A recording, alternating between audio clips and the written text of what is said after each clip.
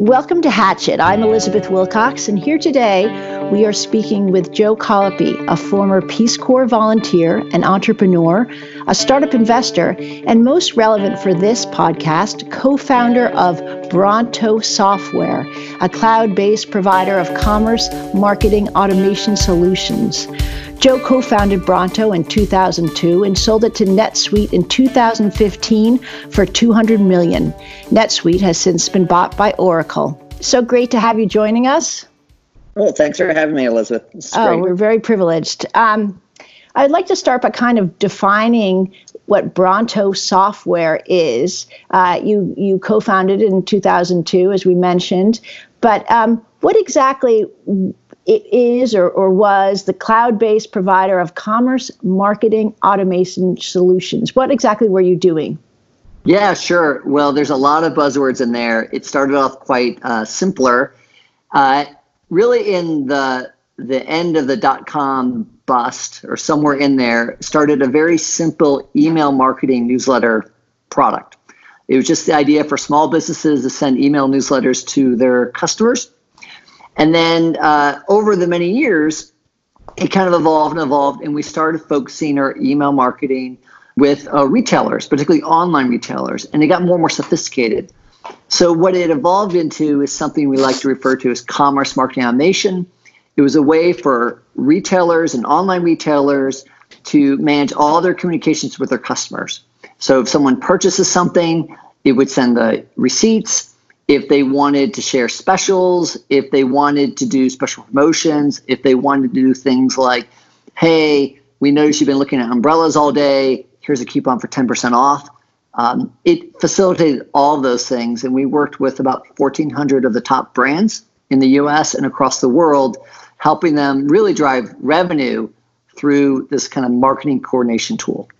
Wow. So I know to get to that point was probably not as simple as it just sounded. Did you begin the business with that kind of objective, or what service were you providing initially when you just started? And you thought, whether you were working at Red Hat at the time and you decided you're going to go do your own business, what did you think at the time that business would be? Yeah, so it was a very different time and kind of timely now, given that we're going through coronavirus. So back in the summer of 2000, I left my mid-level marketing job at Red Hat because I simply didn't want to climb up the corporate ladder. I decided I learned enough, and it's ready for me to show my entrepreneurial stripes. And then more or less over the next year and a half, I started brainstorming different ideas. I started learning how to code a web application and tried some things, a lot of things that didn't work, but eventually settled on a very simple email newsletter product that small businesses could use. So it took me a long time. I definitely did not have an idea or a good idea when I left my job, and it took me about a year and a half to try different things, to fail at different things, and finally find something that I started getting just a little bit of traction. What was that little bit of traction? I mean, what was your metric for determining when it was working or not working? So the main metric was I created something that someone actually found useful. And I had a friend who ran essentially a newspaper, and he was like, wow, I actually could use this. And he told his friend about it. And they actually found my simple email newsletter product called Bronto Mail at the time, MAIL, actually useful. Everything I'd done before that was an interesting product, but it had no real application. People use it because they're nice, but no one found true utility out of it. It was just more of an exercise in creating some interesting products. And I think that's kind of the fundamental aspect of it. You have to create something that people want. And it sounds very basic, but it's actually quite hard to figure out the core of what people really, really want.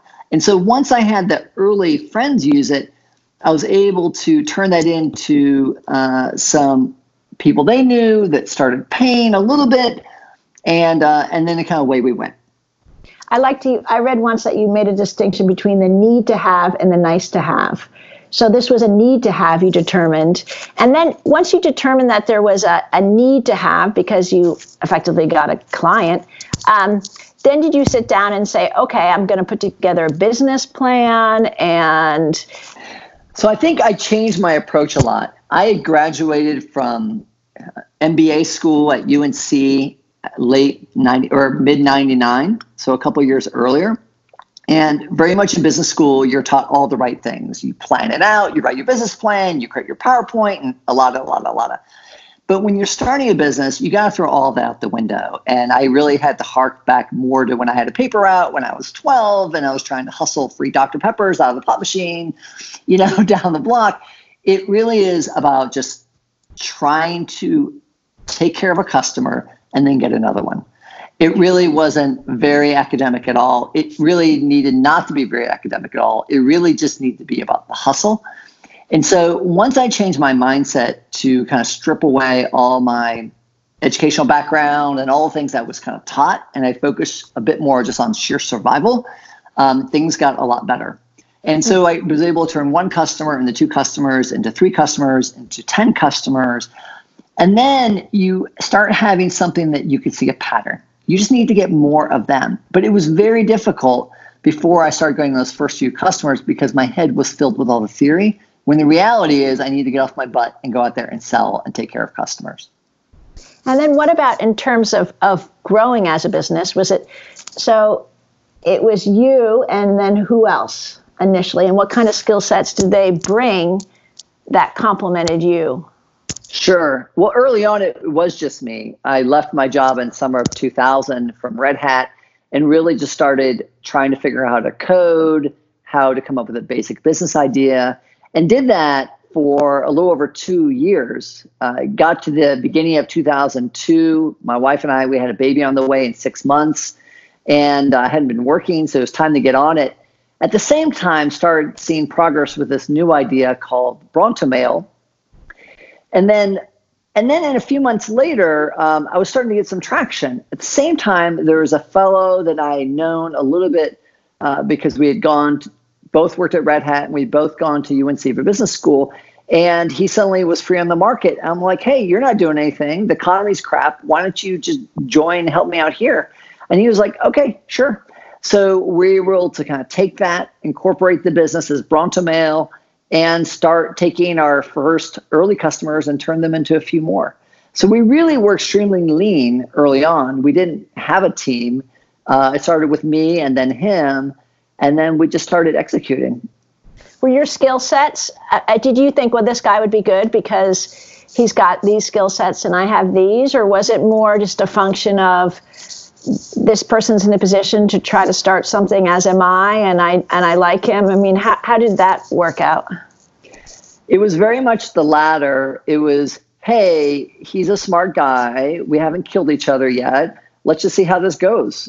Early stage startups, they're really messy. They're not necessarily very scientific approaches. We bootstrapped the entire business, even from the get-go. We only put in a few $1,000s each. And we only spent it for a computer and some furniture. And so most long-lasting businesses actually have very scrappy beginnings, and ours was no different. We were very, very scrappy. It wasn't played out on a business plan. It was very much, hey, let's hustle and turn one customer into 2 and 2 customers into 10 and then 20. So at what point did you develop a business plan? Well, I think business plan takes a lot of different paths. You can look a lot of different ways. We definitely didn't need a business plan to start executing a business. I think, but at the end of the day, we were both, we both had a master's in business and we were both pretty smart, capable people. So I think there was a transition to some extent. The first $1 million of revenue is hustle, hustle, hustle, hustle. But I think the unique thing we were able to do is we were able to kind of slowly transform who we were to become good managers and directors and leaders and executives. So how we had to play our game up to $1 million in revenue was very different than we were many years later, more than $40 million in revenue. We were able to transform ourselves. And that is a rare entrepreneurial trait because what it takes to start a business is often usually very, very different than what it takes to scale a business and to exit a business.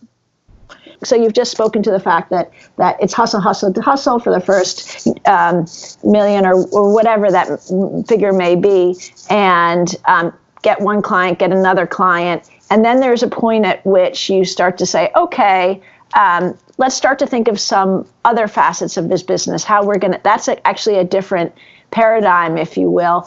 At what point, what do you start introducing at that point? Mm-hmm. Well, I think first off, I think speaking to these entrepreneurs, it's great, and I think I can have a lot of credibility with them because I was there. I did code the first product. I did have $0, and we didn't raise any capital at all. So I know it's extremely difficult. So some ability to identify with their struggles and say, hey, it's really hard, but here's what I did, and it's a tough path. That gets a lot of credibility. At the same time, when they start going, saying, okay, well, you need to start thinking about these things. You need to start thinking about your team. You need to start thinking about, for example, hiring. You don't want to just hire people that look like you. You want to be conscious of your culture. These things early on, when you're just trying to get started and get dollar revenue, are not so relevant. You start approaching $1 million, and next thing you know, it's going to be $10 million. You really want to make sure you have a good culture and you're putting the seeds for that early on. So culture is one thing. I try to bring in ideas of planning, ideas of watching their cash flow. I think a lot of early entrepreneurs are too focused on, they think funding, getting investment is the sign of success. And I really tell them not to focus on that. It's really more about getting customers and being very lean and smart with their pennies. So, and later on, you have to change that game. But most entrepreneurs with the early startups, they don't get to keep on playing. Quite honestly, very few of them move on to the next stage. So, I try to give them advice that will let them do that, and it's hard. And what about when you decided, and when you sold to NetSuite in 2015? What led you to the point of thinking, okay, time to let it go and to move on to something else? Well, I think Chaz was the co-founder, we had been doing it a long time. I left my job in summer 2000. We started working together in 2002. So you're talking about at least 13 years. And we really enjoyed building the company. But I felt to go to the next stage of business, for us to go to $40 million revenue to $100, $200 million revenue, we're going to have to raise a lot of capital, go public, and or join up with a larger partner. And so we ultimately decided on the latter, that we are going to go through a different phase and we needed something bigger than us in order to get there. So that was one decision. Another part is, I have a family of 4 kids, and I had spent a lot of time working on the business, having a hangover my head, worrying about it, trying to build it. And I really wanted to spend more time with my family. I wanted to just kind of mix it up a little bit. So I was ready for a change. So I thought the business was ready for a change. Even though we were still doing very, very well, I didn't want to be in a place 2 years down the road where our growth was going to flatten out, and then we wouldn't have the same options. So I thought, it's best to make a change while we're all on the upswing. Do you think the skill sets of an entrepreneur, a sort of startup entrepreneur, versus the skill set of somebody running a $200 million company, are they quite different? I think they are different skill sets. I think early in my journey, I would have said that. But the reality is when I finished up at Bronto, it was a 300-person organization. We had offices in London, Sydney, LA, and New York, and including North Carolina, where the majority of people were. We had done a lot of stuff, and we had figured it out. And it was hard, and we had made a lot of mistakes, but then we had made a lot of right choices. So I actually felt like, I felt like I could have totally ran a $200 million organization. It would have been hard. I think it's a very different job, but I had already gone through that transition. I had been very far removed from the day-to-day. I spent most of my time communicating, setting vision, working with different stakeholders. So I had already kind of made that jump, I think. It would have been more of that kind of stuff. I would have We never had any outside shareholders. We would have been a publicly traded company. So that would have been a different skill set. I would have had to spend a lot more time working for the board. But that was more similar to what my day-to-day life was anyways, than certainly the early stages, which was radically different. And so now, given where you are, what are your aspirations and hopes and dreams professionally? Do you feel like you've had your big success and now you're content to try to develop or support other people or get involved in other small ventures, or what are you thinking professionally now? Professionally, I am most focused on supporting other software entrepreneurs in the Raleigh-Durham, North Carolina area. That is where I grew Bronto, and it's my form of giving back. It's what I find interesting. I like working with other entrepreneurs. I like helping them. I like teaching them. I started my career as a teacher, and so in a weird way, I get to kind of return to that and help build others up. Because, I've had my big success. I've learned a lot of lessons. I want to make sure they don't go for waste. And if I get past some small fraction of those to others and help them be and have the next Bronto success, then awesome. That's so you say you started your career as a teacher. Were you referring to your time in the Peace Corps? Peace Corps and after that. So after I graduated college in 93, I joined the Peace Corps. And so I was a Peace Corps volunteer for 2 years in a small island nation called the Seychelles Islands, which is off of East Africa. And I was essentially like a high school teacher. And I taught a number of different things, but one of the main things I taught was computing, which was kind of unusual Peace Corps post, but they don't get a lot of computer scientists that join the Peace Corps. So I guess I was well slated for that. And then I did that for 2 years, and my students were 16, 17, and they were very bright. They were kind of the country's brightest students. It was a small country, but still, they were still pretty bright. And then after that, I had a short stint in Guayaquil, Ecuador, as more of a middle school teacher, also teaching computers and accounting to middle schoolers, which was controlled chaos, as you can imagine. Middle schoolers around the world are all kind of similar in their approach, but that was a great experience.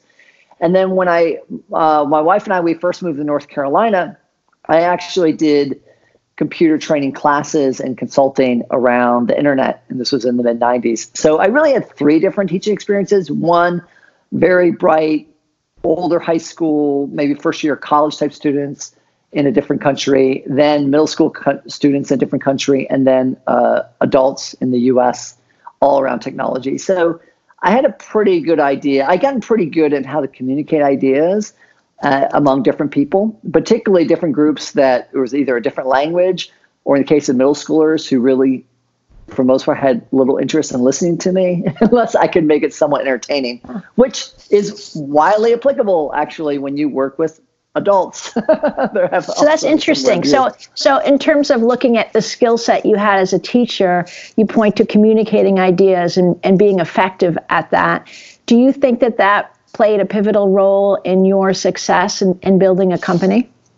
Absolutely. I think starting a company was much more about being resourceful, being able to come up with a product by myself, willing to make the calls and do whatever it takes. There's just a lot of grit, a lot of persistence, a lot of hustle there. But building a company, I think my teaching experience were instrumental. The ability to communicate clearly, rally other people around a common cause, work with lots of different types of people, be clear. And the larger you get, that becomes even more important. It really is. Certainly when I finished my time at Bronto, and for a number of years before that, it was really about setting vision and communicating. This is where we're going, making sure it's very clear. I think being a teacher develops those skill sets in an awesome way. And I think that's why I'm fairly confident that if Bronto would have gone from $40 million in revenue to $200 million of revenue, I think that skill set's even more important. And I enjoyed it.